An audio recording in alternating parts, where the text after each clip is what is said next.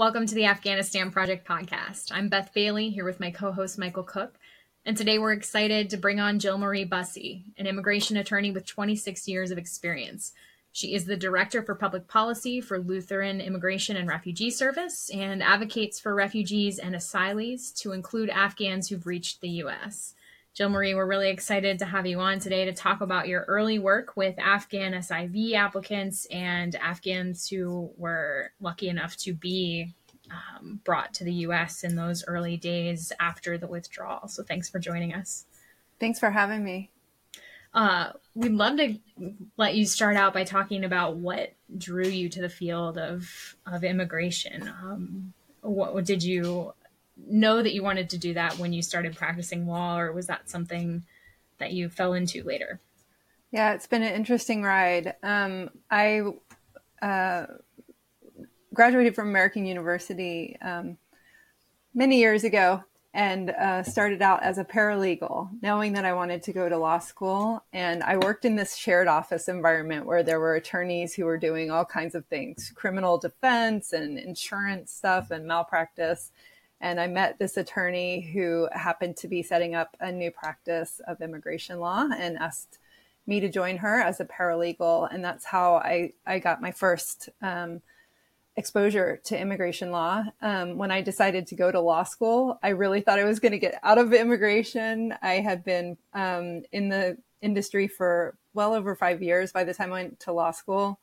I thought I was going to go help nonprofit businesses form in the Baltimore area and help community-based organizations form and do the great work, serve their missions, and got pulled back into immigration as soon as I got out of law school and practiced for a business immigration practice for many years. And I had a career shift, if you will, really, truly, I believe, a calling to come out of immigration practice and up to the national level advocacy, federal level advocacy when the Obama administration announced the Deferred Action for Childhood Arrivals program. I made a complete career shift and went into nonprofit service at that point, very much a calling, and I haven't looked back. I feel like it's an opportunity to take my knowledge and experience as an immigration attorney and kind of make change for the greater good, break down the systems that aren't working, build programs that will work to serve individuals, to see human dignity and honor the rights of individuals. So it's been an interesting career. And it's such an interesting time too. Michael and I, we've really focused on Afghans who are in Afghanistan in this podcast, I feel like. And I have been diving personally into this just for the last 2 weeks and finding out things like that. There's a 2.5 million backlog of people in the asylum system waiting on a court date, things like that. Just, it's incredible how much work is needed on this front. So it's great to have people who are really passionate doing that very difficult work. When did Afghanistan start popping off? That's probably a bad term, but when did Afghan causes start kind of coming onto your radar? There's a backstory to this, but I'll start professionally. Personal backstory, I'll say. I started with the Lutheran Immigration Refugee Service in March of 2021. So I started a new job at LIRS. I was formerly working with the Catholic Legal Immigration Network, both amazing organizations with great missions. And as soon as I came into LIRS, it was just a couple weeks later that the Biden administration had made the announcement confirming the troop withdrawal from Afghanistan. As a major resettlement organization, we don't just resettle refugees, we resettle SIVs too. They're part of a tremendous amount of the work that we do in resettlement, and our resettlement partners and our leadership at LIRS became immediately concerned that individuals who were in this pipeline, in this backlog, we had been exposed to the backlog in the SIV program. We were very concerned that they wouldn't make it out in time. I was born in 1973. So that'll date me. I carry the history of my father, who was a Marine in the 60s, and sort of the history of Vietnam and understanding what happened at the fall of Saigon and how we had evacuated individuals at that time. We carried that knowledge forward and made some really precise recommendations to the Biden administration about what we wanted to evacuate and provide pathways of protection for not just the allies who had served our mission, but for people who had aided in the democratization, the efforts in Afghanistan. We were one of the only resettlement agency. We were the only resettlement agency at that time to join with other partners like Veterans for American Ideals and the International Refugee Assistance Project, the Association for Wartime Allies, in forming a coalition called the Evacuate Our Allies Coalition that put forward very sternly, very forcefully recommendations to the Biden administration about what a thoughtful and thorough evacuation would look like and how protection pathways should be opened for individuals. At that time, we had no idea how quickly Kabul would fall to the Taliban, but it seemed like it would happen eventually. So it was in July of 2021 that the coalition held a major rally in front of the White House and called on the Biden administration very publicly to start the evacuation. So the writing on the wall was there for many of us, and many of us who understood the history of post-wartime evacuation, that urgent action was needed. Mm-hmm. Did you get any feedback from the White House? We did. Mainly it didn't seem that the urgency was shared, and very much that optics were of concern to the administration. Mm-hmm. And what optics would you say that they were concerned about? I would say that mainly they were concerned about what an evacuation would signal. That they would, sure, that makes sense. When did that shift at any point? Their concern that you saw, or did it not? I'll say that the summer months of 2021 were frustrating for many of us. We stepped up normally in advocacy, especially I do executive level advocacy, which is pointed at the White House or federal level agencies. So normally we're not very vocal in our advocacy. We're generally very surgical in our advocacy. And I think the example that we had a public rally in front of the White House demonstrates our frustration level at that time. But it was, even when we heard that there would be an evacuation, it just didn't seem to happen fast enough. And of course, we had been, as a resettlement partner, we were in coordination with the State Department in terms of any evacuees that would be coming. The first group, of course, were SIVs, individuals who were at the very, very, very late stage of their special immigrant visa processing. They came to Fort Lee. This is before Operation Allies Welcome was even an operation, a functional operation. And that was really mainly facilitated by State Department charter flights into the United States. Being an immigration attorney, I was so honored to go to Fort Lee and be cleared, and as a volunteer. So I was wearing a different hat. This was not in my capacity at LIRS. This was in my capacity as a volunteer attorney, that I got to meet some of the very first evacuees who came to Fort Lee and their families, and thank them for their service, share in gratitude that they were in the United States safely. And I was able to provide legal services to these families who were unfortunately just at the edge of getting their visa, which would have allowed them to enter the United States as green card holders. But unfortunately, obviously the embassy had to retrograde, and it was not going to happen that they were going to get their visas. So unfortunately, I had to bear that bad news. That was difficult. That was very challenging to have to tell them the bad news.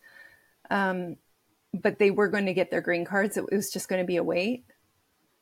I also had to share with them the bad news that they would not be reunited with their family anytime soon. And so it was as much of an honor. It was hard. It was difficult work. Certainly not the pain that they were feeling, of course, but it was challenging work. It sounds like it was incredibly emotional. I mean, I can hear it in your voice. And I wonder, when you talk about their family and that they wouldn't be able to reunify with their family, you're talking about their more, because in the Afghan culture, family Right. is so much more than your mother and your father. So are we talking about those direct relatives, or are we talking about Both. everyone? Okay. Right. So one of the first men that I served had made it to the United States with his wife and children. But his brother was also an SIV applicant. He was not as far along as he was in the SIV process. And his brother was apparently like a spitting image of him. They were very, they looked a lot alike. In fact, he showed me a picture and I was like, wow, they really, you can tell they're definitely brothers. And he was so worried that his brother was also facing persecution by the Taliban, was very concerned about the larger family. He wanted his brother out, and he wanted his parents to come with the brother. And unfortunately, I had to tell him that that was not going to happen. And it was very hard to not have any answers in terms of timelines or any paths forward. I didn't even know when this gentleman would get his green card, let alone when he would be able to sponsor his family. And I certainly had no ability to determine the status of his brother's case and ability to get out of Afghanistan at that point.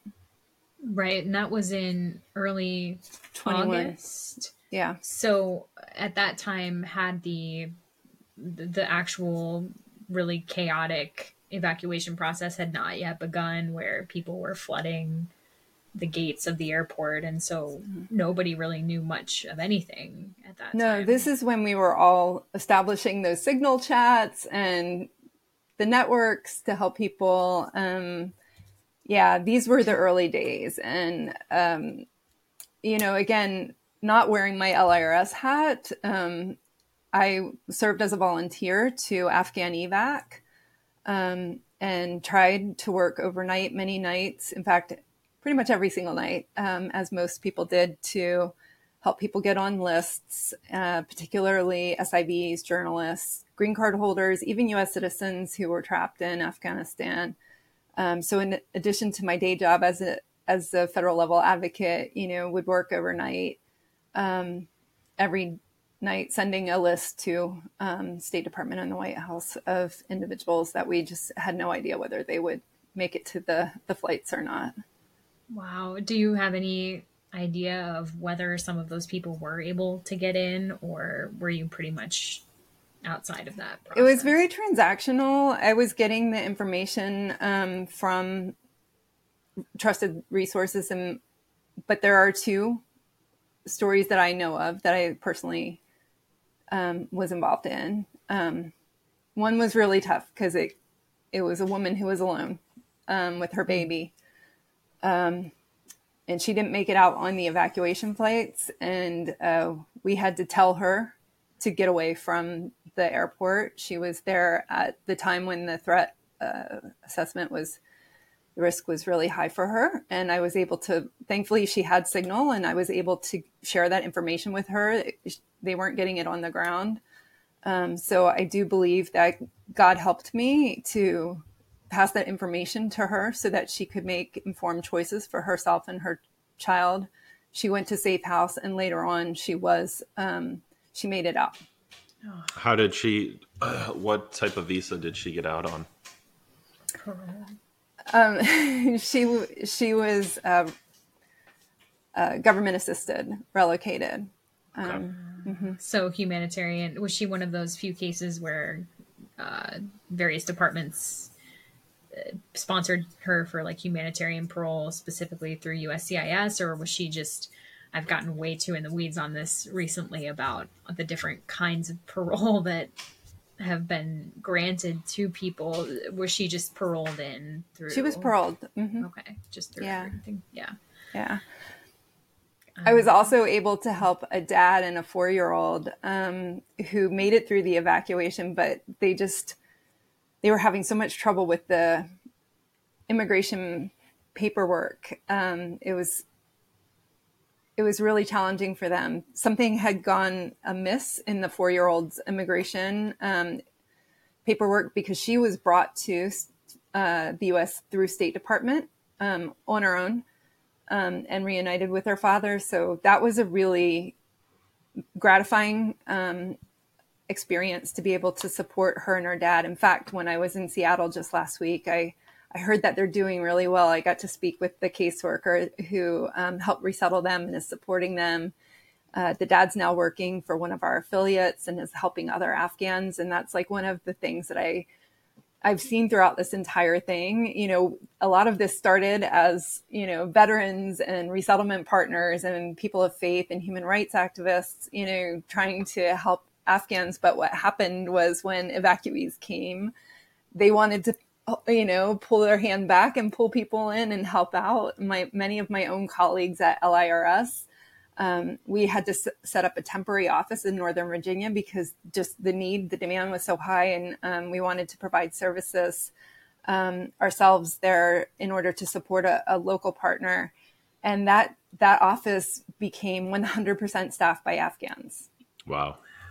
That's cool. That's a great story to hear, you know, that they're especially because, you know, you brought up family concerns and being separated from family back home. And one thing that I have noticed about anyone who's talking about Afghan resettlement here is that it's really important to have community.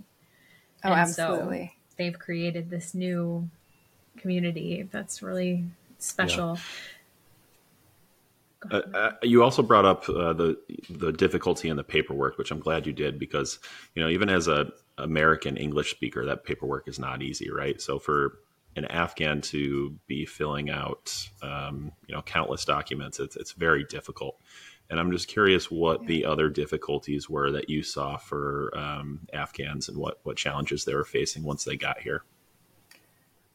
I want to say, like, I've bucketed this before, like the buckets are categories of pain points, right? Number one, immigration and understanding immigration status is like by far one of the most challenging things that Afghans who came through the evacuation, and even those who didn't come through the evacuation, experience. Our immigration system is incredibly complex. It is not user-friendly. It is not suited for what we call pro se applicants, people representing themselves. So it continues to be, and the way, of course, people were brought through the evacuation on parole, which is just a temporary permission to enter and stay in the United States for up to 2 years.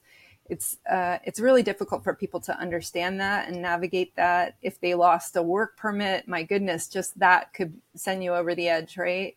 And what most people don't understand is everything stems from the immigration status in the United States, right? So if you don't hold a lawful status in the United States, that you're not going to be able to access certain benefits in the United States, like Medicaid. For many Afghans who had been through so much trauma, individuals with chronic illness that had to go untreated for many weeks, maybe months, because they were in safe houses, they were in the midst of the evacuation, they were just not receiving the right care for, say, something as simple as diabetes here in the United States, right? If it goes untreated, it can become acute and a massive issue. So if you don't have access to health insurance, that's an incredible issue. If you don't have a work permit, then, you can't work in the United States. But if you choose to work or have to work because you have no other choice,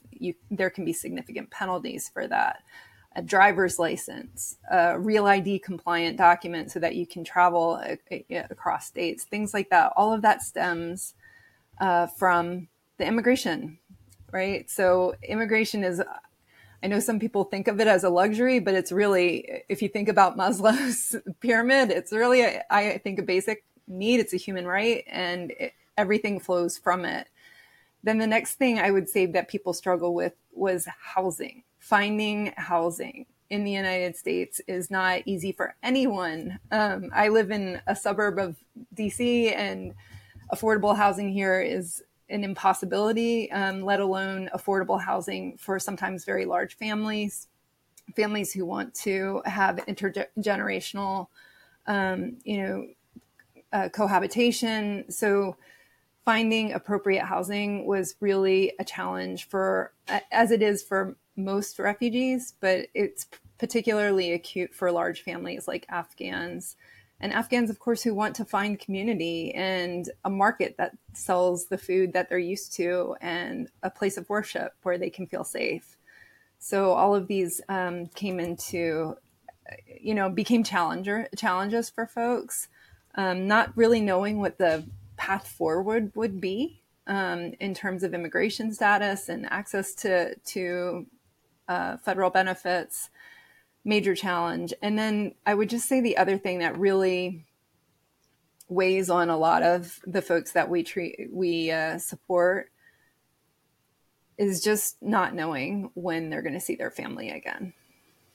It's just taken a major toll on everyone. I was just in Seattle this week. I mentioned at a support center for Afghans. It's a government run, USCIS run support center, but lots of service providers there. I think it was over 100 service providers, which was really cool. So they had legal services providers, they had folks who were providing mental, behavioral health services, employment, workforce training, etc. Really great resource fair. But I met this 13-year-old girl who, she was lucky. Her dad's SIV. She made it out with her dad and her stepmom, but her mom is still in Afghanistan. And this young woman, this girl was, she's getting an education in the United States. She's having a lot of opportunities that other Afghan girls would not have. But in the end, she wouldn't even look up and meet eye contact with us. When we were trying to sit with her, she wouldn't even take a candy. We tried to meet her where she was at, and we were able to help her, but the pain, it was just so present, and not knowing when she would see her mom ever again. I think it's going to impact her ability to move forward and be a successful student and really take advantage of the opportunities that are here in the United States for her. Yeah. I know family separation has been a huge one, and it doesn't feel like we're making any progress on it. For example, I have a friend I've talked about him on previous episodes, but he's currently serving in the United States Air Force. He's an American citizen, and his mother, his sister, and grandmother are still stuck and don't have a path to get here. I mean, I know his mother technically does, but his sister's young and his grandmother's old, and she's the only caretaker, so she's not going to leave them. Right. So the fact that we can't help out, active duty U.S. airmen is just crazy to me. So it doesn't give me much hope for everyone else either. No, and when you think about, that young girl, her mother is in such a heinous set of circumstances as an Afghan woman. It's not just I am separated from my mother. It's, her mother, the number of things that she can do in Afghanistan is so small. And I'm sure that adds to the concerns, and to every Afghan who came here who was an SIV candidate or who worked as a journalist or a prosecutor and was able to get out. You know, they have family and friends back home, and they may be known as family and friends of somebody who supported the previous government. And that's a huge, I have a contact who had managed to escape from Afghanistan, and it made the news. His brother was murdered because the Taliban had said, "Hey, send your brother back. He needs to come back here," and he did not come back from the country where he had escaped, and so the Taliban murdered his brother. And those kinds of things are, I think, we forget sometimes in the larger world what kind of havoc is being wrought inside of Afghanistan, especially as certain people are talking about how we need to have dialogue with the Taliban, who are doing these heinous things to their people. But I digress. I wanted to ask you about gaining asylum. So all of the people who came over during Operation Allies Welcome were supposed to have access to asylum. They were supposed to be able to file for asylum, in my understanding, and have expedited processing of their asylum claims. Have you all seen that happening, that asylum process has been done in the 150 days that it was promised to be done within? Right. So because Congress has failed to act and provide an Afghan Adjustment Act so far, it's been introduced and reintroduced, which it would provide a much more streamlined process for individuals to access a lawful permanent residency here in the United States. Because they failed to act, Afghans who came on parole through the evacuation or elsewise have the current tools in the toolkit to access lawful permanent residency. So if they're SIV eligible, they can try that gauntlet and go through the gauntlet of trying to get a chief of mission approval, which is really challenging, as you all know. So that's a hard path.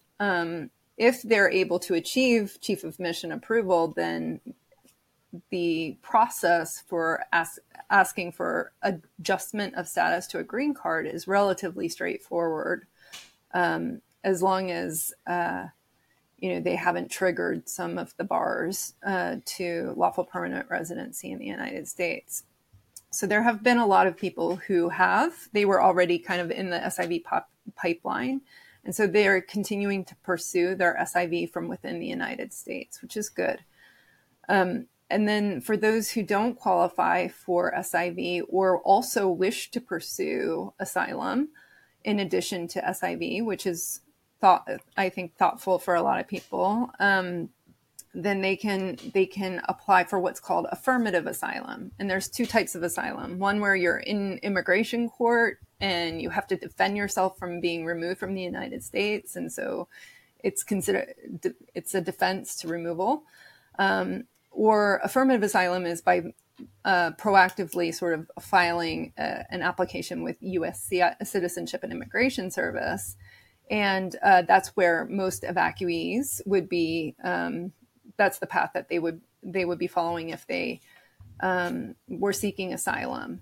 Now, some people are going to have trouble seeking asylum in the United States, especially some of the folks that I feel like I contributed this to a certain degree, but people had to make hard choices in order to make through 22 Taliban checkpoints to get to HKIA. They had to burn everything that demonstrated that the Taliban was after them and why, right? So they burned their documents, they destroyed the evidence to show that they would be persecuted.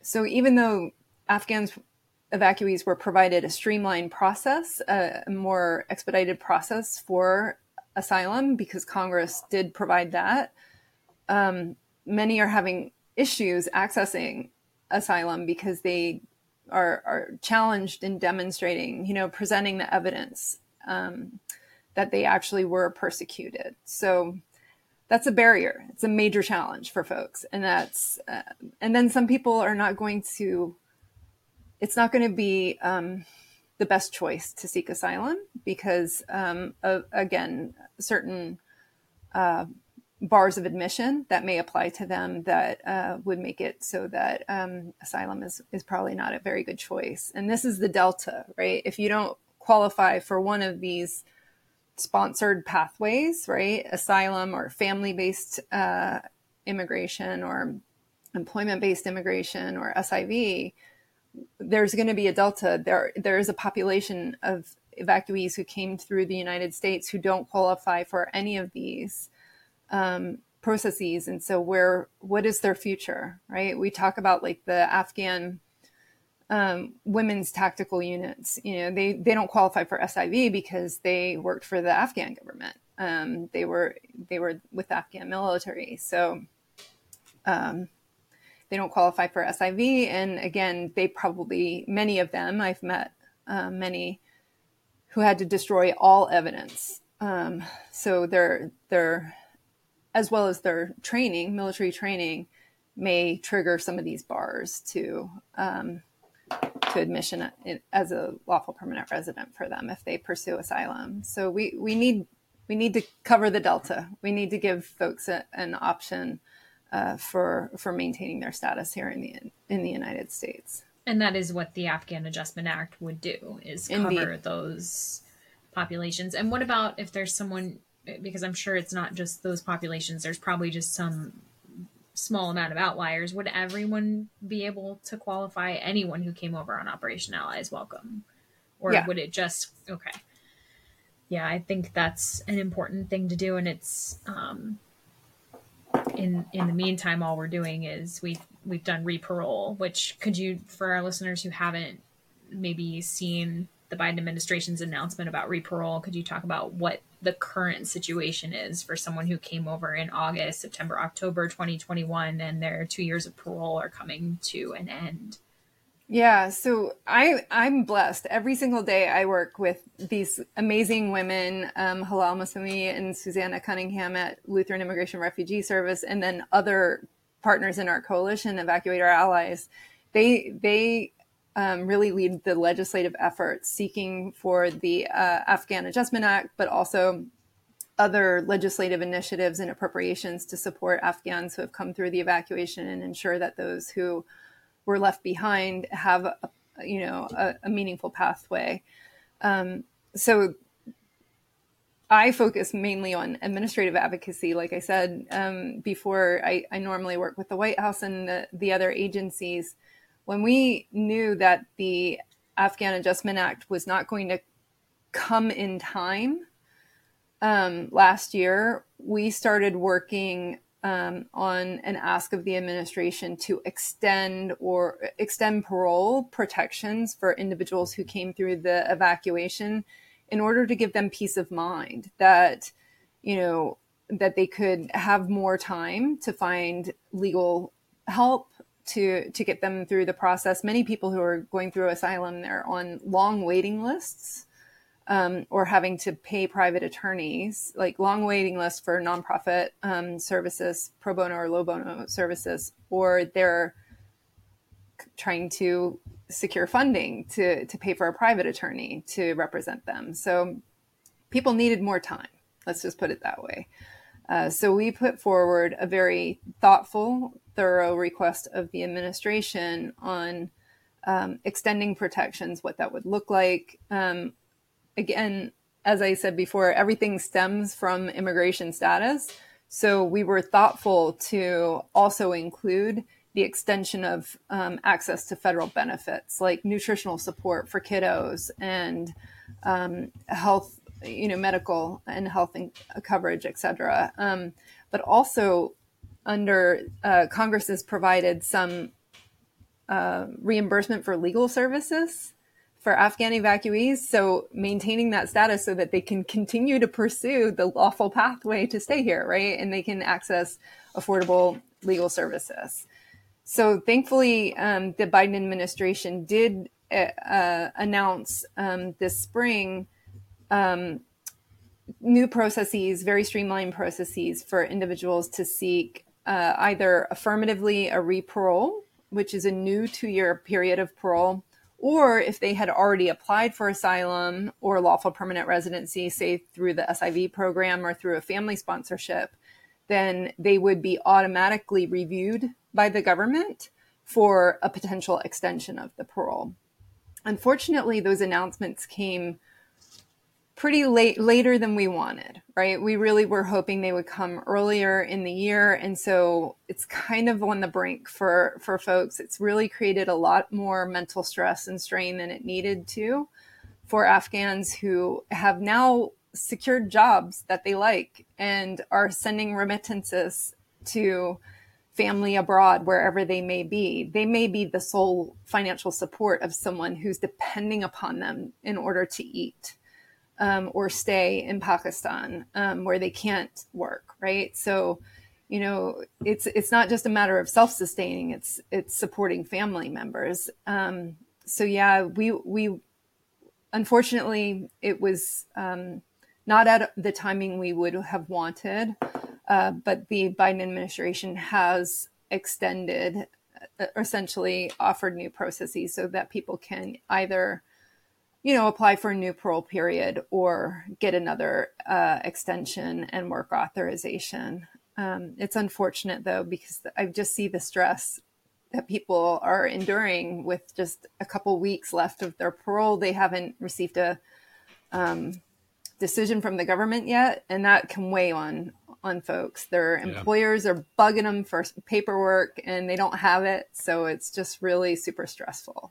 Is there any action needed from Afghans to qualify for a reparole, or does it happen automatically? Yeah. So for those who already have a pending asylum case or a pending what's called an adjustment of status application, the form number is Form I-485. If they already have a case with the government that is pending and being processed, they don't have to do anything, but make sure that they have made sure that their address is up to date so that they can receive the information and documentation from the government. For those who have not yet had the chance to apply for asylum or don't qualify for lawful permanent residency through adjustment of status, they have to proactively, they're going to have to take action and seek reparole through a new streamlined process, which is available online. And they can file by paper. If they can file online, I really urge them to try to do that because it helps. It's set up to help avoid errors, which then can delay the case processing. So if they can, I really, urge folks to try to apply online if they can. Yeah, I've heard that is the concern, is that people will fall through the cracks because the ones who are not going to be automatically enrolled may not be aware. And obviously the timing concerns that you mentioned are, the uncertainty. There's been so much uncertainty for Afghans, and it is really destabilizing. And I brought up Maslow's hierarchy, talking about that just the other day, because it's a very central thing to just be able to feel secure in your environment. We talked briefly, or you mentioned briefly, punitive asylum. And so I would really like to talk about because now we're seeing many Afghans who've come across our southern border, right. Because the processing rates for things like, there has been really no processing of humanitarian parole applications. The U.S. Refugee Admissions Program has been, I don't even know what to call it, because you can't find any information about it anywhere as to how many people have actually been processed in the last 2 years. We still have 152,000 SIV applications open in Afghanistan, just primary applicants only. And so all of these Afghans have been really in a state of limbo, and that's led to an influx of Afghans using Brazil and humanitarian visas to come up through the Darien Gap and take on a very, very, very dangerous journey. I know of some who have paid cartels to bring them up to Mexico, and so they're trying to access the U.S. through the southern border. And can you talk about how asylum works for those individuals and what the differences are for, what they can expect in the U.S. compared to someone who did come over through Operation Allies Welcome?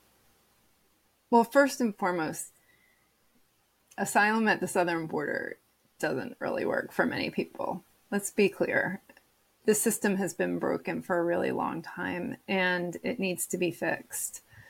It is particularly challenging for an individual who's not coming from a traditional population that comes to the southern border because of regional closeness or regional proximity to navigate the semblance of a system that we have, right? So, for example, the Biden administration has this new policy that if you want to apply for asylum at the border, which is the only place to apply for asylum, let's be clear, you can't apply from Brazil. You actually have to come to U.S. soil to apply for asylum. But the Biden administration has this app mobile on the mobile phone. It's called CBP1. So folks have to ask for an appointment to save their lives, but that app is not available in Dario Pashto. It's only available in English and Spanish, right? So very few Afghans have been able to navigate and be able to go through that preferred process under the Biden administration. So that's the Biden administration's carrot and stick approach is if you use the app, then you may be eligible for parole, but you will also be put in removal proceedings and have to defend yourself in immigration court. And that's where you're filing asylum defensively. So just to be clear, the folks who come through the southern border, when you apply for asylum, you're in removal proceedings, you're in a defensive posture. You're not qualifying for that fast track 150-day asylum process that Congress provided because that was only for evacuees. Your case is going to be added to the millions of cases that are already in the immigration court backlog. They're not going to prioritize Afghans over anyone else. The courts are the courts, and navigating court by themselves is really, really challenging. Also, because they are evacuees, or not evacuees, if you're coming through the southern border, you're not going to qualify for those federal mainstream benefits that are initially those stabilizing benefits, right? That's what I talked about, the nutritional programs, the health and insurance, the legal services reimbursement to a degree, the immediate cash assistance that Afghans who came through the evacuation would receive or SIVs would receive. They're not going to get any of that. That's how most asylum seekers, all asylum seekers who come through the southern border, that's how they're treated here in the United States. So they're just entering, what I call general pop. And it's really hard when you're an Afghan new arrival who, through circumstance, had to save your life. However you did, you come through the southern border, and your friend and neighbor down the street may have come through the evacuation and received some support and services through resettlement, but now you're in a very different position and you're not going to receive any of those services. It can be and I think a lot of people that I've met with who have come through the southern border don't really understand that. They're not even eligible to work most of the time, right? Wow. So you have to, for most people, if they're not getting that app, if they're not getting on the CBP1 app and they're not going through the preferred process by the Biden administration, most of the time they're just going to get what's called a notice to appear, which is essentially their charging document is telling them you're going to go to court, and they won't be paroled into the United States, which means they're not eligible for work permit until 150 days after they have filed their asylum claim. So they have to find an attorney to defend them in removal proceedings, which is pretty hard, or try to go it alone, and then wait 150 days after that, and then they can file for a work permit, which will be processed very slowly by the immigration service. So they don't have the right to work or access to work permits to sustain themselves. It is our defensive asylum system is very punitive in that way. It's really hard to imagine. And I know that many of the people who've chosen that route are not doing it, because they think that this is, I just want to get to the United States because it's this great land of milk and honey. They're doing it because they don't want to die. They Right. don't want the Taliban to kill them and their children. Or, I've mentioned this before. You don't hear about it often, but I saw one set of young girls who had their hands cut off because of their father's work. These kinds of things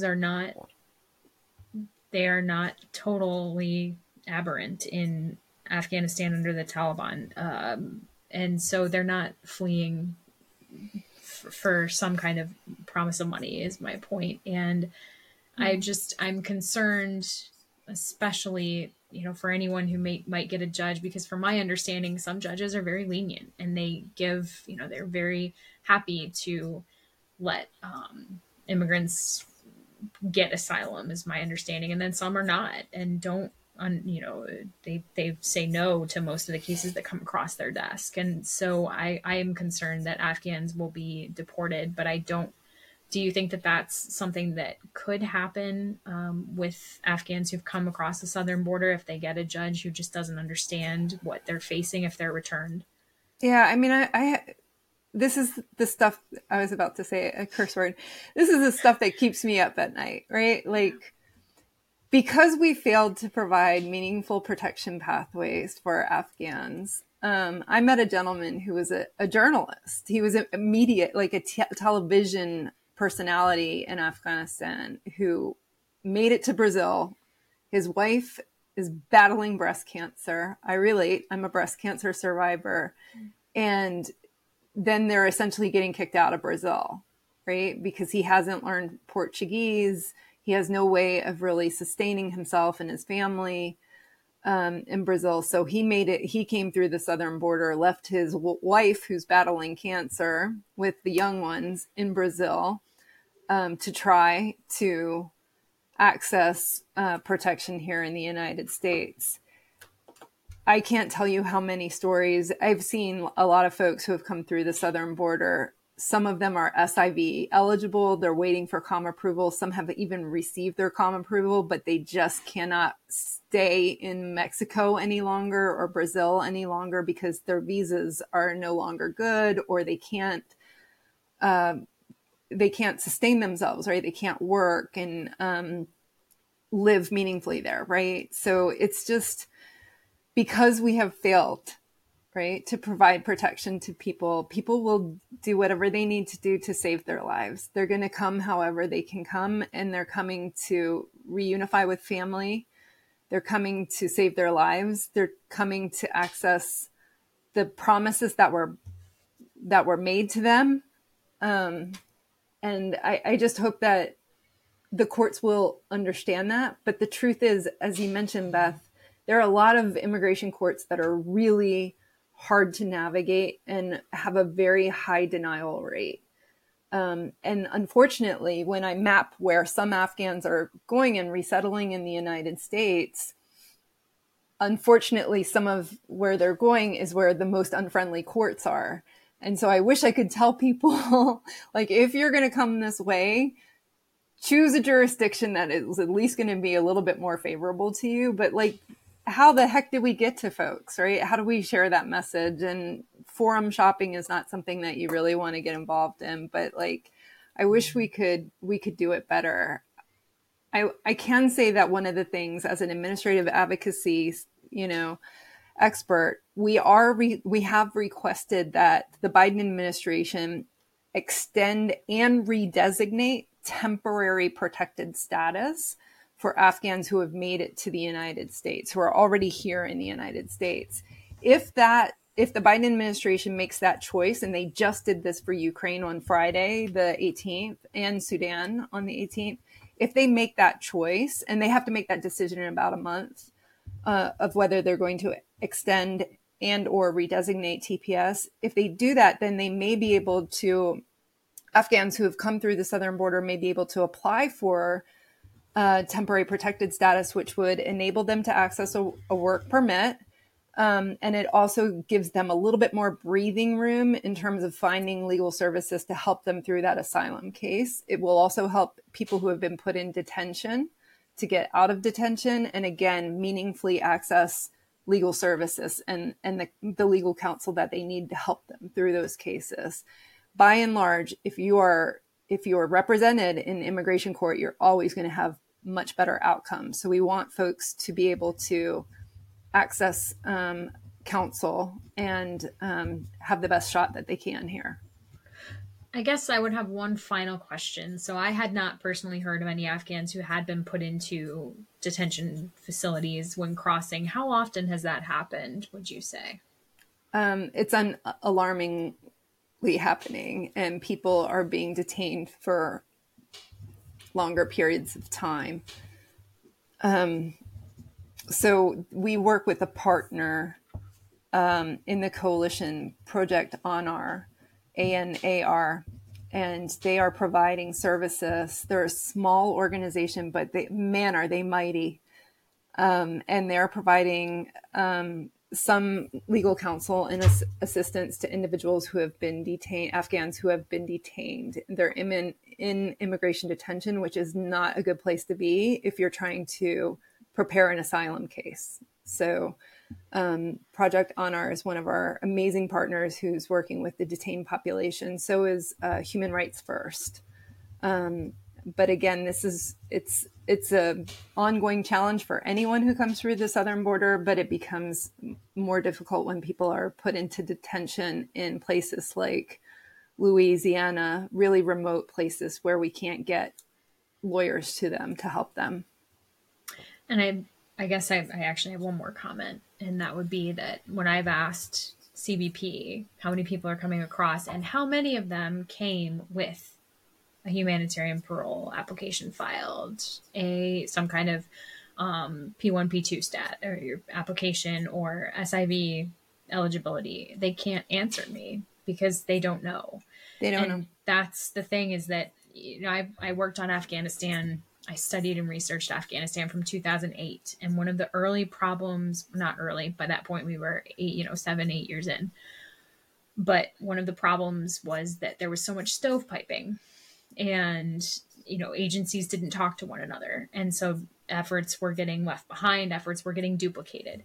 It's the same thing that's happening right now, where, if we don't know, because USCIS knows if somebody has a humanitarian parole application, but Department of State would know if they have a P1 or P2 application. Like, these things should be understood, I feel like, and kind of streamlined, where we can look at somebody and know, oh yeah, we know who you are, we know what you did, and we never did that. And it's a problem in SIV. It's a problem. It's a huge problem, and it's not fair that that Afghans are being so adversely impacted when we did make promises to them. And we made promises to every Afghan who supported us in Afghanistan. And so it's really disappointing that here we are 2 years out, and this is the situation that even the Afghans who were lucky enough to come in off those flights, I'm very grateful that, LIRS is doing that work and asking for re-parole, and that's so important.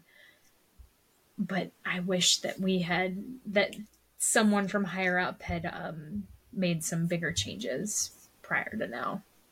Yeah, that definitely crosses a lot of administrations in terms of the dysfunction. One of the things that you just said about the interagency collaboration or lack thereof that deserves Afghans, I think it would be addressed. Like the Afghan Adjustment Act, I know some people are just thinking about the green card aspect of that legislation, but it would also establish an interagency task force that would force the collaboration of these agencies that are trying at what I would call the careers level, right? The folks who are on the ground every single day trying to just slog through the work and the applications. But we need a higher level macro manager who's going to force data sharing. There should be screening at the border, in my opinion. It's one of our asks that, if you encounter an Afghan who's coming through the southern border, most of them, if they're SIV, they're going to have it on their phone, right? They're going to be like, yo, I got my comma approval. They can say comma approval if they can't say anything. Or if they're P2 referred, they have it on their phone, right? They have the evidence. Why can't we screen these folks and process them humanely and issue them humanitarian parole so that they can maintain or they can continue the process without having to be in that defensive posture and, with their hands tied behind their back, essentially, right? So I really hope that, the AAA, the Afghan Adjustment Act, was reintroduced in Congress. Congress is in recess in August right now, but hopefully in September, folks will come back ready to pass the National Defense Authorization Act and fund our government other ways. And hopefully we'll see that AAA attached to one of these must pass funding bills and give people the relief that they need, to give the government partners the relief they need. Believe me, all this backlog of asylum cases is because they're laborious cases. Like, let's smooth out the system, smooth out the pipeline, so then we can start focusing more on the people who are left behind and get them here too, right? Let's get people through this process and get these families reunified and make good on our promise, for crying out loud. Yes. Amen. 100%. Well, Jill Marie, it was so great to have you. I feel like I have had a master's course in all of these really important topics. So thank you so much for being here with us. Thank you. Thank you so much for all that you've done to raise awareness. It's so incredibly important. Well, and I'm hoping too that some people who are listening tonight or whenever they listen to this might also get some help and know where to go or how they can, find access to things that they need. So before we close, I want to make a note. Again, we don't have a story from an Afghan for tonight, and it hurts my heart. I'm sure, Michael, you feel exactly the same way. So for all the Afghan listeners out there, we want to hear your stories. It's one thing for us to stand up here and talk about the Afghan experience. It is an entirely different thing to have Afghan voices on the podcast. So please send your stories, send your poetry, send short videos, whatever you want to do, to our show address, which is the Afghanistan Project Podcast at gmail.com. And then thank you to all our listeners for sharing your time and supporting the people of Afghanistan. Tasha Kaur, and we hope to see you again soon.